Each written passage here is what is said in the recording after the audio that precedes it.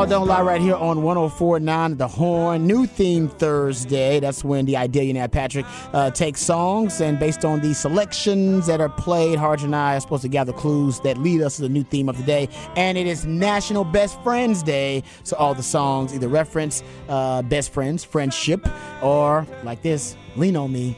Almost it's one of the great songs about friendship of any kind. Yeah. And title of one of my favorite movies. Love the Lean on Me movie. Oh, my goodness. Great movie. Joe Clark. Great movie. Yeah, of all the movies, Very side. of all the movies of them trying to rehabilitate a school of some kind, right? Try to revive a school, and it's always either some minority principal or teacher that comes to the fore. Sometimes not minority, sometimes it's just a woman. So honestly, usually minority of some kind. Rarely is it just a white dude. That white dudes teach too. That are trying to revive a school that is downtrodden and poverty stricken. And of those themed movies, I would say Lean on Me is my favorite. Oh, my goodness. But there are like 10 or 15 of those movies. Oh, yeah. It's a ton of those movies out there. Like Dangerous Minds? Dangerous Minds is another one. I mean, there's a bunch of them. I mean, I could think of like 4 or 5 of them just off the top of my head. But, it's a good movie. I like it. So there you go. Lean on Me. Also, great song, too. Thanks to my man Patrick DJing a new theme Thursday. I also want to touch on the fact that Kirk Dressendorfer, lifetime Longhorn, got his number retired this year. He is a Pearland Oiler. So I did not know that at all. We got to make sure we represent our man Kirk Dressendorfer. Hey, he's a legendary lifetime Longhorn. That's right. And he's got the legendary status. Got the legendary tag now. He does. Probably should have had it a long time ago, but we'll long definitely overdue.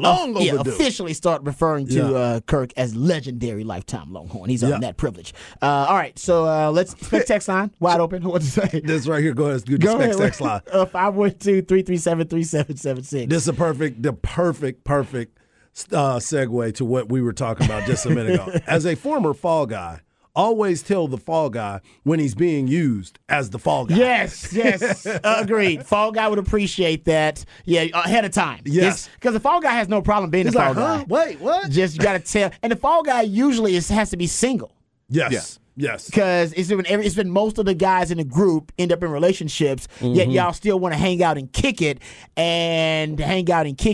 Sometimes, you need an excuse. Yes. To hang out and kick it, and fall guy can be the excuse. Sometimes you get a phone call or text from the girl, and you're like, do I got to call him real quick? Like, hey, bro, why am I getting a phone call? Are we good? I have no idea what this is about. No idea what it's about. But, yes, you should acknowledge the fall guy, but also let the fall guy know they are the fall guy. And oftentimes the fall guy can also be the wingman. Sometimes they have dual responsibilities within the group. Dual duties there. Wingman and fall guy. That's a lot. Which is why they sign up for it. They sign up. Oh, no, they're cool with it. Usually, because they get a lot of perks for that. Yep. A lot of perks from being the fall guy, man. Yep. Because everybody owes you.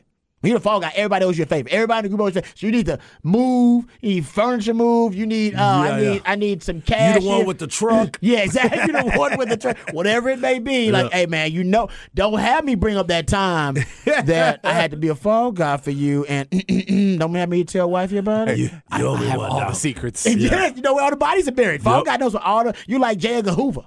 You got all the secrets on everybody, man. You got dirt on people. That's right. good. All right, let's get to the NBA. NBA is all about dirt, as a matter of fact, the salacious kind. Let's get to the actual NBA Finals, gentlemen. Game 3. I'll give you guys credit. Both of y'all picked the Denver Nuggets in Game 3. Hard, you at the stat. What was it? Winner of Game 3? 81%. Yep. Win the series. Yeah, that's a pretty definitive number there. Big number. And that just shows you how big Game 3 was. And it was a game that we all got a chance to be witnesses, essentially, to the greatest performance by a duo in finals history. Ding, ding, ding. I mean, that's the best way to describe it. You're talking about Jokic and Murray. How about this stat? So Jokic and Murray combined for 66 points, 31 rebounds, and 20 assists.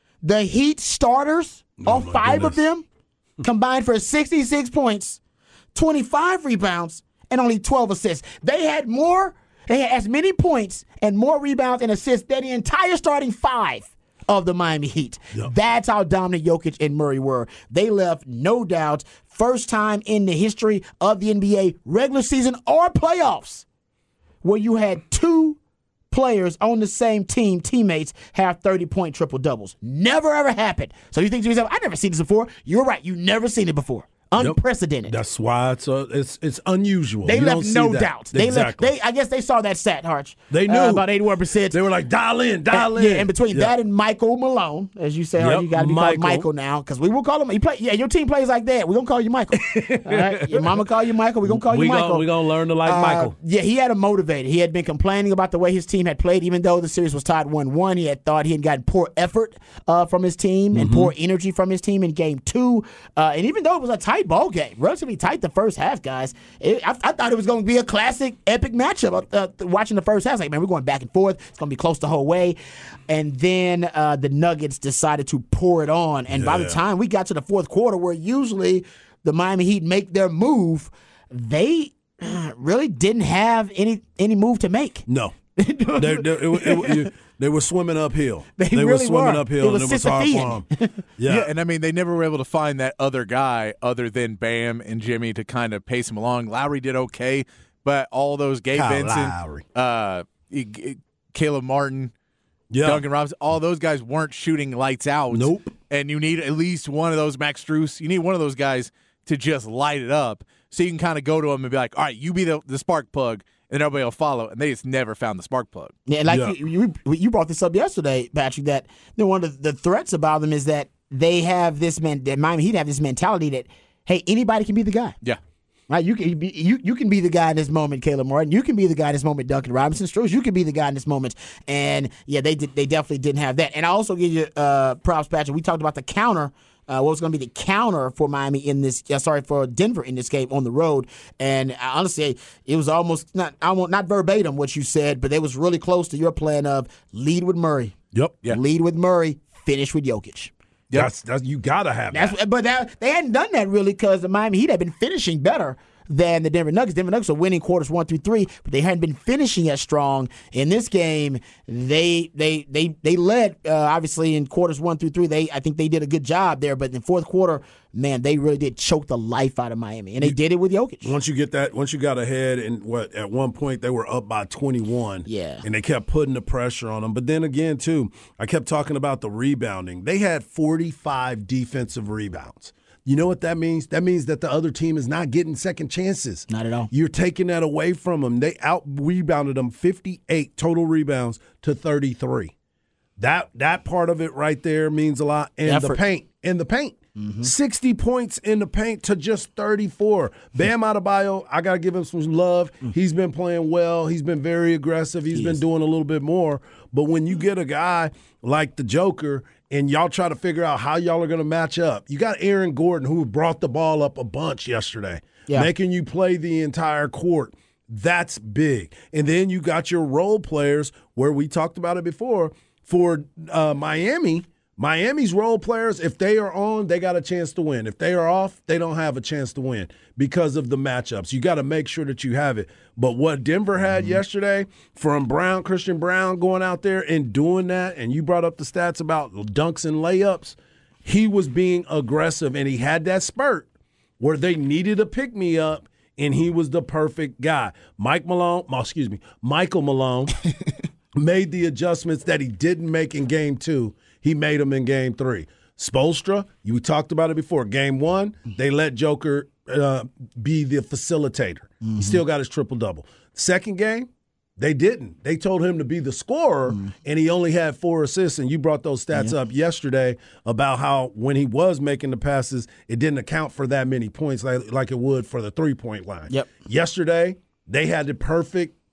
solution. Now Spoelstra is going to have to go back to the drawing board and see how they're going to do it. But it goes back to what Patrick was saying. If they don't shoot well from 3, they're not going to be in this game. Yeah, and we saw Michael Malone throw out where it's like, look, if I'm not getting the effort I want out of Michael Porter Jr. and KCP, guess what? Christian Braun and Bruce Brown. Christian Brown and Bruce Brown, they're playing. Yep. I'm putting those because they want to play more. They want those minutes. I'm giving them those minutes. And Michael Porter Jr. they're earning those minutes. And Michael Porter Jr. did well effort-wise. He just isn't the defensive player he needs to be. So if he can't play offensively, he's a detriment to your team. And he's off right now. He was doing okay help defense, but not great. I will give you a stat that if you're a Miami Heat fan, should worry you going forward of the viability of winning 3 out of the next 4 or 3 out of the next 5. They had 4 turnovers in that game. Yeah. They had 4 turnovers and were not in it in the fourth quarter. If you have 4 turnovers in a game, you should at least be in it because you it should means, be winning. Because it means you're not giving up the ball. Like you are getting shots every time down the court. You are getting a shot. But they shot so poorly, though. They shot 37% from the floor. But that's what I'm saying is, so if you're playing really everything else and it is completely 100% reliant on you shooting above average to win this series, that it's not a great game plan to win. That, look, our good defense, we have to play insanely exceptional defense against the best player in the universe and Jamal Murray, who they found a way to get started. What was the stat you gave about picks earlier? They had 42 ball screens for Jamal Murray. Yeah. In that game. So if we have a guy that they know we can jumpstart, who do we have that we can jumpstart? And that is your answer right there. I need a 50-point game from Jimmy Butler. He tried. I'll give you a stat about Jimmy Butler to that point. He had 16 first-half field goal attempts, second most in a first half in his career, regular season playoffs. He tried. I don't know if he's got to play up. No, he did LeBron. And Remember he was okay. LeBron? He had 28 points, but like you said, you need superhuman him in. You ain't getting that. No, and he had 2 rebounds and 4 assists. That's the problem. I need triple-double Jimmy, and I need a 50-point, 10-assist, 15-rebound Jimmy. I know that's stupid, but he was doing it last series. He was. But he's been on a decline though. And it's that point of, if I'm Spoelstra, I know you have to get him mad. Like, I get you've got Bruce Banner out there playing, man. Mm-hmm. Get Hulk out there. I'm with you. If they don't have Jimmy Butler playing at an extraordinarily high level, we're talking about us having the conversation of whether he's the best player in the NBA right now or best player in the series kind of stuff. If he's not in that conversation, they got no your shot. Other matchup, then your gentleman's sweep thing comes back. And your big matchup is Bam Adebayo, who's played well in the series. He shot played pretty poorly. Really well. He shot pretty poorly, but other than that, he's been playing tons of energy, playing as hard as he can out there. But he's going to be a loss at that position, that matchup. He's going to lose it every single game. Yeah, but at least because he's playing against the best player in the world. At least now the difference isn't like a Grand Canyon size disparity. You need to win one position lineup, and you did not win one position in that game, did you? No, and that's a problem. Dominated. You need Jimmy Butler to come out and be next level. He has not been offensively or defensively that guy in this series. And without that, that's why Jimmy Butler gets flack when people say he's overrated, because we know what level he can get to, but he can't maintain it. Jamal Murray's had that issue throughout his career as well. So this is a big question of if Jamal Murray can keep it up, that starts to turn his story a little bit. Oh, no doubt. And Jimmy Butler again goes into he's not the guy who can be your best player on a championship team. No, that's a good point. I agree with that. One other topic before we move on here and get to Rod's Round of the Day. We got to talk about Jokic, guys. I mean, this dude is just a alien. I mean, he's a basketball alien. Yes. We've never seen anything like it. He's 30, 20, and 10 triple-double. First player in finals history with a 30, 20, and 10 stat line. Third of his career in the postseason, though. Mm-hmm. That is one more. His 3, 30, 20, and 10 triple-doubles in the postseason. His 3 of those are one more than the rest of the NBA combined in the history of the league. Kareem and Wilt had 30, 20, and 10 stat lines once each in the postseason. Jokic has done it 3 times and now did it in the finals. 30, 20, and 10. He is, like I said, I hope now he becomes more of a mass. He has more of a mass appeal. Oh, he's mass, all right. I know this said I hope that people who aren't just basketball fans and sportsmen, like when you become the best player in your sport, you are supposed to be able to attract fans who are not necessarily fans of that sport. They're just fans of greatness. Right? Like, you know what I mean? Like, I'll go, I'm not a huge soccer fan, but hell, if Lionel Messi comes to town, I'm going to be one of the people like, can I get up in there? Yeah. Can I get up in there and watch one of the greatest soccer players in the history of the world? Right? You don't have to like the NBA to want to watch LeBron James play. Right? And you have to like the NFL to want to watch Patrick Mahomes go out there and make magic happen and watch artistry at work. I hope he is starting to have that type of appeal and attraction because there's no doubt he is arguably, I think, maybe the most skilled player in the NBA. The packaging is just so obtuse and unorthodox. Yes, and he's like somebody that looks like you. You know what I'm saying? He's a likable dude. He is likable. Yes, I'll give you that. You watch the way his teammates interact with him. All he cares, we talk about Jimmy and how he's all I care about is winning. I can take these guys and do this. And that's the same thing Joker's doing. But to your point of what you said about the winning part of it, it's like there's nothing exciting about him. He's not going to wow you with his post-game interviews. He's just going to do, hey, man, all I care about is winning and getting my team involved. They've done a great job. They've done all this. Hey, you're the first person to ever – no, it's okay. It's just a stat to me. All I want to do is go out there and play hard.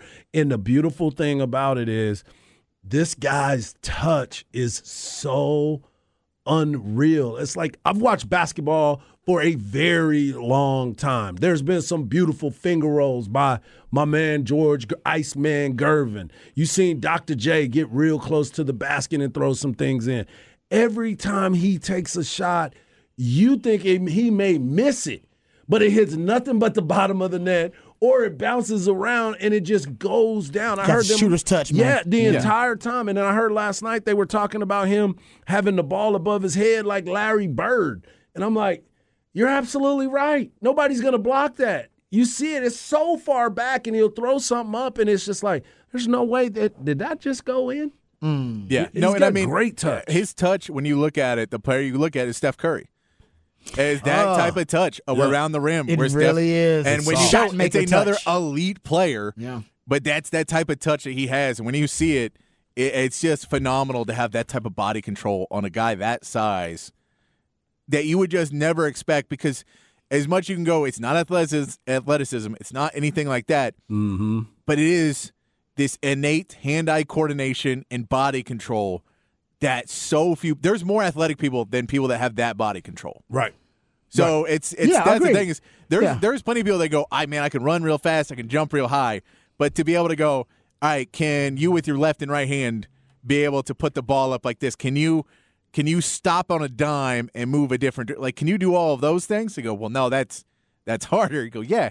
So he doesn't have that athleticism part, but that could be a benefit for him because it means his game doesn't have to change in the next 5-6 years. It'll age gracefully. Yeah. Because what's he going to do? What's he going to do? Jump lower? It's a skill. He's a skilled athlete. You're right. Yeah. So is he going to lose speed in the next few years? Right. What are you worried about from him? How much slower can he get? Yeah. You're just worried about injuries. But other than that, he has a solid path to be this dominant for years to come.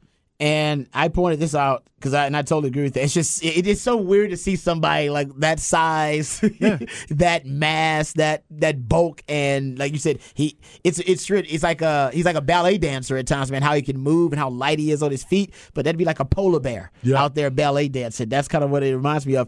But keep in mind, because we're starting to see him peak now, so we're all agreeing he's just peaking now.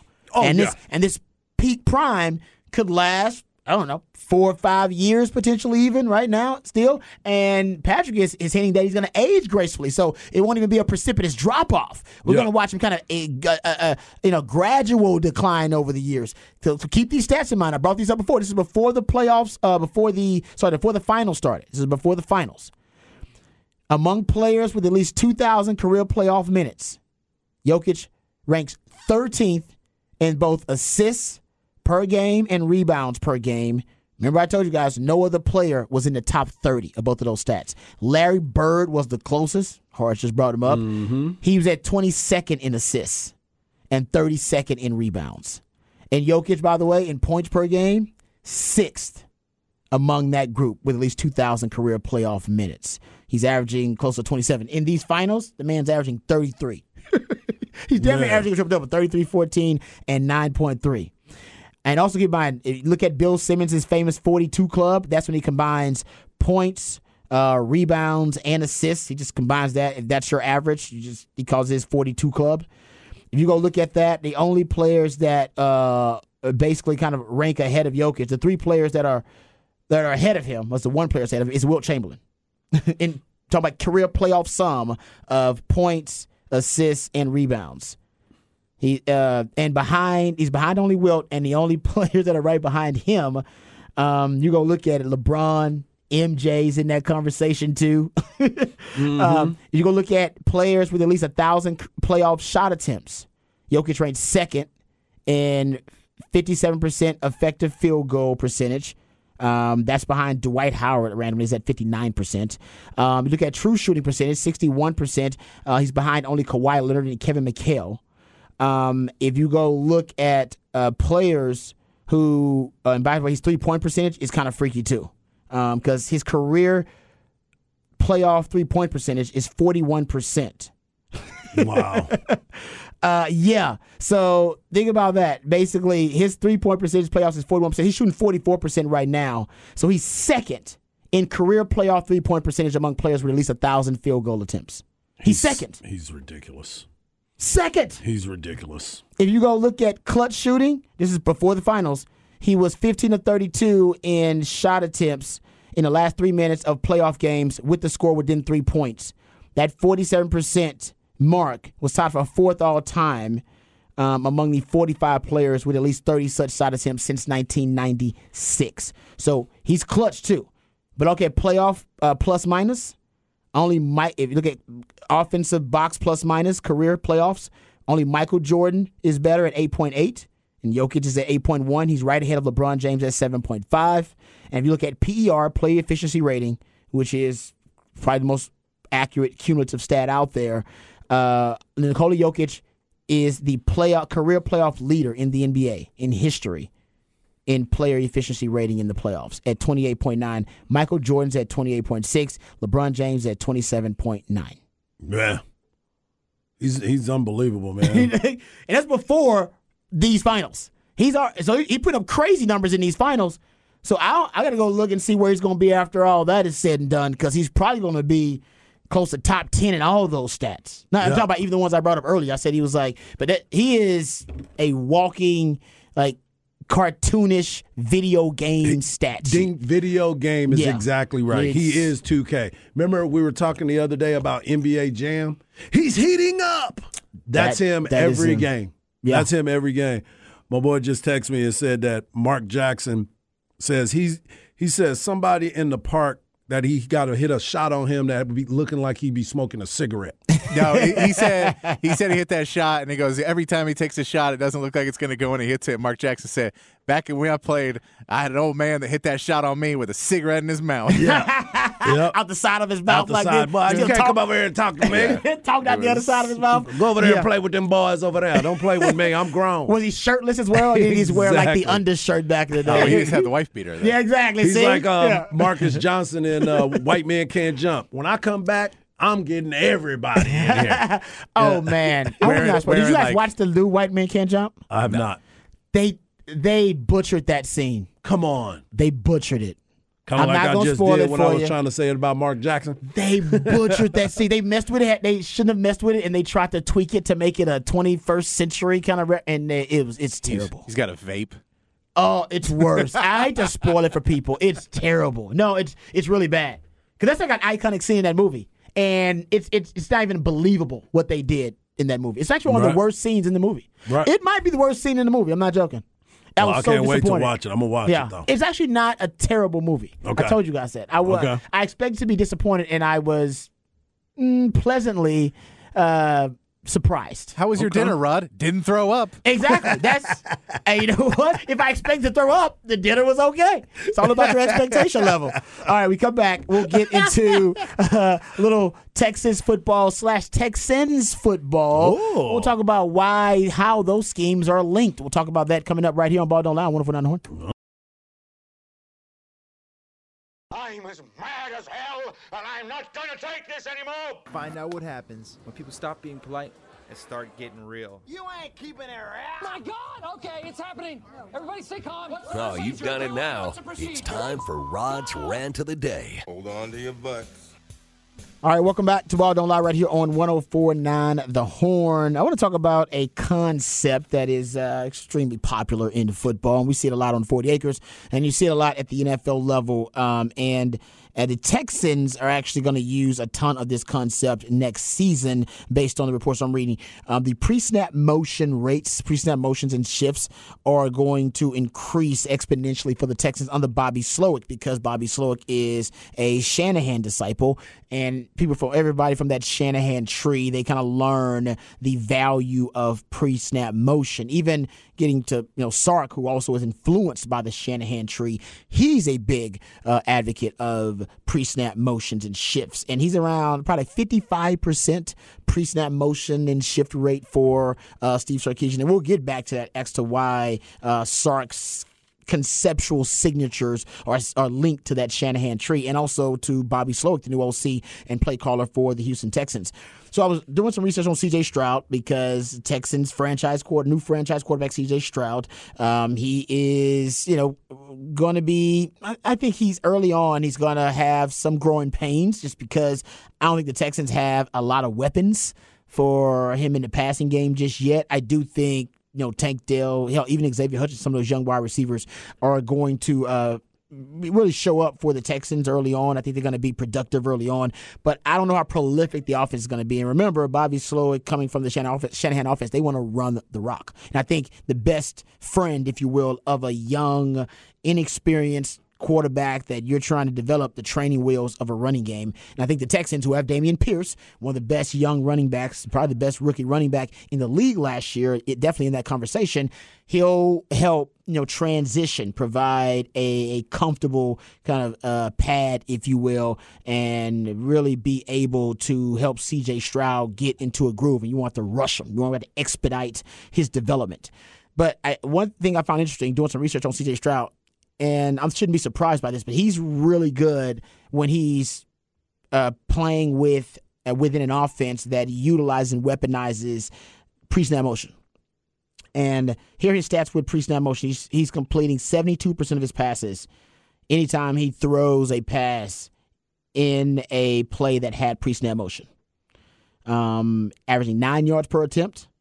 He has 17 touchdowns. This is all last season. 17 touchdowns, 1 interception, 135.7 passer rating. He led all FBS quarterbacks in passer rating on plays where they had pre-snap motion. And just based on that, and based on Bobby Slowick coming from the Shanahan offense, because all signs point to everybody who's influenced by Shanahan, they all end up running a ton of pre-snap motion. They learn all the benefits, the advantages of using that cheat code, and nobody has used more pre-snap motion since 2017 than Kyle Shanahan. He's number one.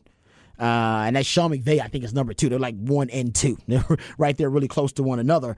And Bobby Slowick, of course, never called plays, but learning from Shanahan, I can tell you right now, that's probably going to be a really high pre-snap motion rate for him. And that's a really good thing. And last year, San Fran was number 6. Actually, Miami was number 1. But Miami's offense comes from Shanahan coaching tree, Mike McDaniel. All right, so he also learned the benefits of pre-snap motion, and the Rams were number 3 last year. So I guess the protege becomes the master because they're actually running more pre-snap motion than the San Francisco 49ers. You know who's 5th? It's going to be good for Bijan. Atlanta. Hey now. Yeah, Atlanta runs a ton of pre-snap motion. Just trying to confuse and discombobulate the defense. Now remember, a shift is different than motion. A shift is when you move and then you reset. Motion is when you move and you never reset. All right, I combine them both, motions and shifts, when I do it, but some people, they like to differentiate, and I understand that.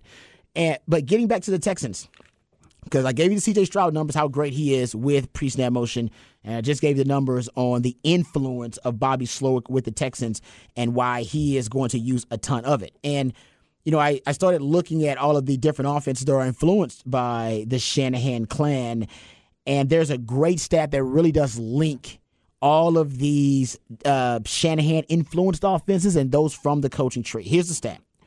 And it's a stat that's a 5-year stat that I've been keeping up with.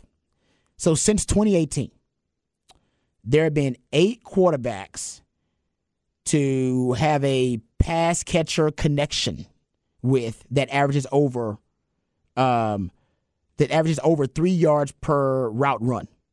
All right, so come on, quarterback to receiver combination that averages averages over 3 yards per route run. To give you perspective on that, Justin Jefferson, last year, some people say the best receiver in the NFL, 2.62 yards per route run. Tyreek Hill is the only receiver in the NFL last year that averaged over 3 yards per route run. He was at 3.2. He was it. That was it. Nobody else in the NFL averaged over 3 yards per route run. Just let you know how elite that is. So since 2018, there have been 8 quarterback to pass catcher combinations to average over 3 yards per route run. Listen to these. 2018, Matt Ryan and Julio Jones. 2018, Nick Mullins to George Kittle. 2019, Jimmy Garoppolo to George Kittle. 2021, Matt Stafford to Cooper Kupp. 2021, Aaron Rodgers to Devontae Adams. 2021, Garoppolo to Deebo Samuel. 2022, Tua to both Waddle and to Tyreek Hill. Now they didn't average that over the season because Tua went down. And when Tua went down, their averages dropped. But if you're talking about just quarterback to pass catcher combinations, Tua to Waddle and to Tyreek Hill averaged over 3 yards per attempt. But Waddle's average went down tremendously when they had to replace Tua. But Tyreek Hill is so damn good, his average did not drop. He stayed right up there, and he led the league at 3.2 yards per route run. Now, what do these offenses have in common? All right, because you're talking about a lot of different offenses. I went and looked at the play callers for all of these offenses, all these instances to average over 3 yards per route run. In 2018, Matt Ryan and Julio Jones, Steve Sarkisian. 2018, Nick Mullins to George Kittle, that's Shano.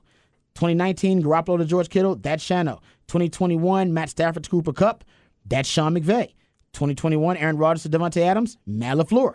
2021, Garoppolo to Deebo Samuel, Shano. 2022, Tua to Waddle and Tyreek Hill, Mike McDaniels.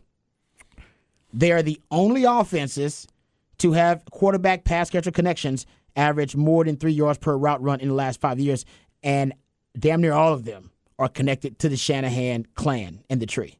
3 from Kyle Shanahan himself, 2 by Mike McDaniels, who coached under Shano forever, 1 from Matt LaFleur, also part of the Shanahan clan, the coaching tree. Yep. Sean McVay, also part of the Shanahan clan, the coaching tree. And then Steve Sarkisian, who not a part of the Shanahan clan, the coaching tree, but heavily influenced by them when he followed Kyle Shanahan with the Atlanta Falcons. And during that time, when he's calling plays for Atlanta Falcons, he ends up on this list with Sean McVay and with Mike McDaniels and with Matt LaFleur and with Kyle Shanahan. That's a nice little group to be in if you're Sark. And the reason that all of these offenses are able to average 3 yards over 3 yards per route run and be prolific in these specific situations is because they all are heavily using pre-snap motion. All of them.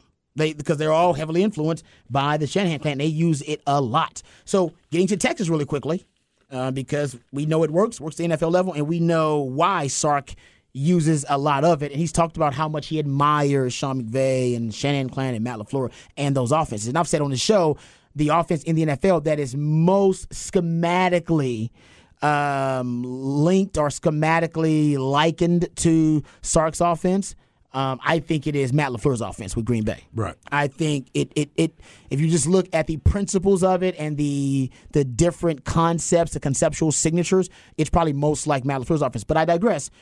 Here are the numbers for Sark's offense last year when he's targeting to motion. All right. So I didn't do plays that he had, plays that they basically had shifts and motions on, because that's way too convoluted, because Sark has motion and shifts on 55% of his plays. I went with a stat anytime the quarterback targeted a player who shifted or went in motion prior to the snap or was in motion at the time of the snap. Okay. 75% completion percentage for the quarterbacks. That's 2 different quarterbacks, by the way. It still fits. 8.8 yards per attempt, damn near 8.9. You're at 8.86. Your first down touchdown rate, I love it. You're at 39% first down touchdown rate. That means 39% of the time you targeted a player who was in motion at the time of the snap or before the snap or shifted before the snap. 39% of the time that target resulted in a first down or a touchdown. Let that sink in. Let that sink in. Let me ask you this. 39% of the time. Every time you threw the ball, 39% of the time you threw it at the target that was in motion prior to the snap or at the time of the snap, it results in a first down or a touchdown. Do you think that's because of the fact that people aren't going in motion with them as hard as the player is running? No, it's just leverage. It happens everywhere. It's just like it's the same thing. Think about the Super Bowl and what the Philadelphia Eagles and the 2 touchdowns they gave up. Yep. Right? Yep. With the motion, the miscommunication it causes. Yep. Brian Harsin used to always say motion causes emotion. And you want emotional defenders because when you're emotional, what are you not doing? You're not thinking correctly. Exactly. You're not making good decisions. That's why people tell you, don't make decisions when you're emotional. Don't make a decision right after a funeral, right after you have sex. Don't make a big decision when you do that because you're emotional. Don't do it. You want to separate yourself from that emotion. And emotion basically causes emotion. And I can tell you right now, defenders freak out when somebody emotions because our responsibilities change, the defense changes, the coverage changes, the strength changes, everything, and we start freaking out. And we start yelling and screaming at one another because we want to make sure too much happening. Exactly, everybody understands what responsibilities have changed. So my point is that Sark's offense, his emotion is almost like a vital sign.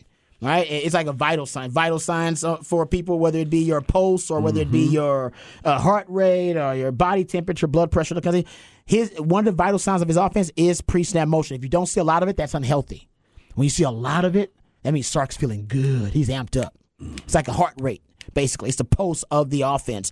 And I looked at explosive play rate. You got a 21% explosive play rate. So every time, 21% of the time you target a player that was in motion prior to snap, before the snap, results in explosive play, 15-yard play. So it works all the time. Like and my only recommendation with Sark to be use more of it. Yeah, I think you should use more of it. You should motion more and use more of it. And hopefully this year you do see more of it. But it is interesting that it all is linked. Anybody close to that Shanahan clan, man, they learn the really the asset that pre-snap motion can be and learn its effectiveness pretty quickly. Sark is no different. All right, we'll come back. We'll get into Off the Record right here on Ball Don't Lie, 104.9 Horn.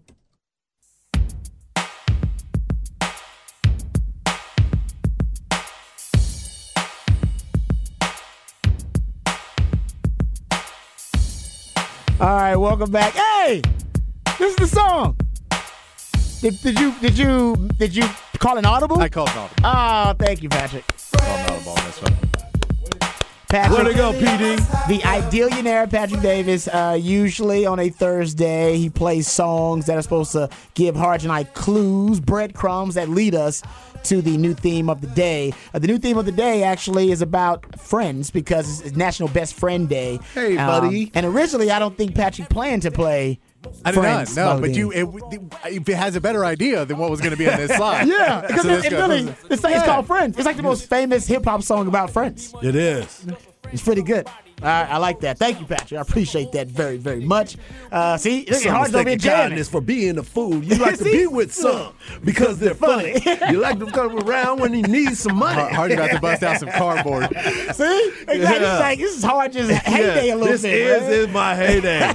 I had the Houdini tape. I had to flip that thing over. Oh. Yeah, I had to wear that thing out, baby. Man, what's the kind of hat that with the cane goes? Oh, yeah, yeah. Oh, he had that little that hat on. Looking like the last ride, doing the ride.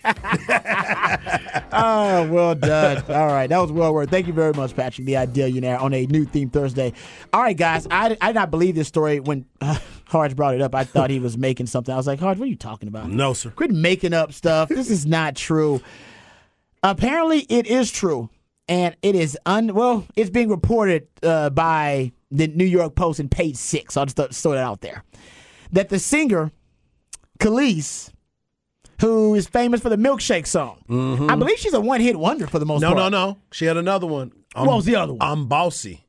Oh, you're right. Yeah. I do kind of remember that one. Yeah. Okay. And she originally, if I'm not mistaken, two-hit wonder. She has a baby by Nas.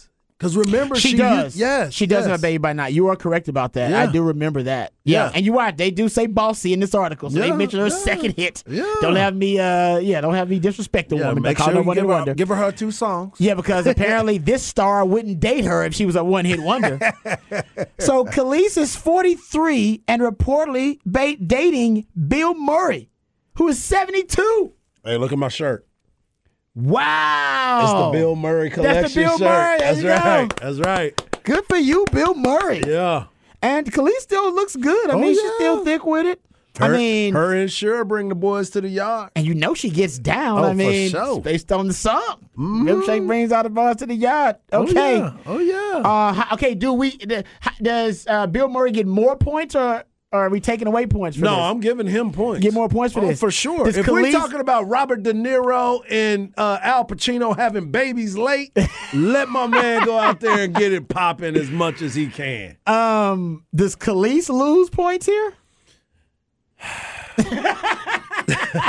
So Bill Murray's gaining points, but she's losing them. Well, I Do they mean, cancel each other out? I think it goes a little bit even right here. Yeah.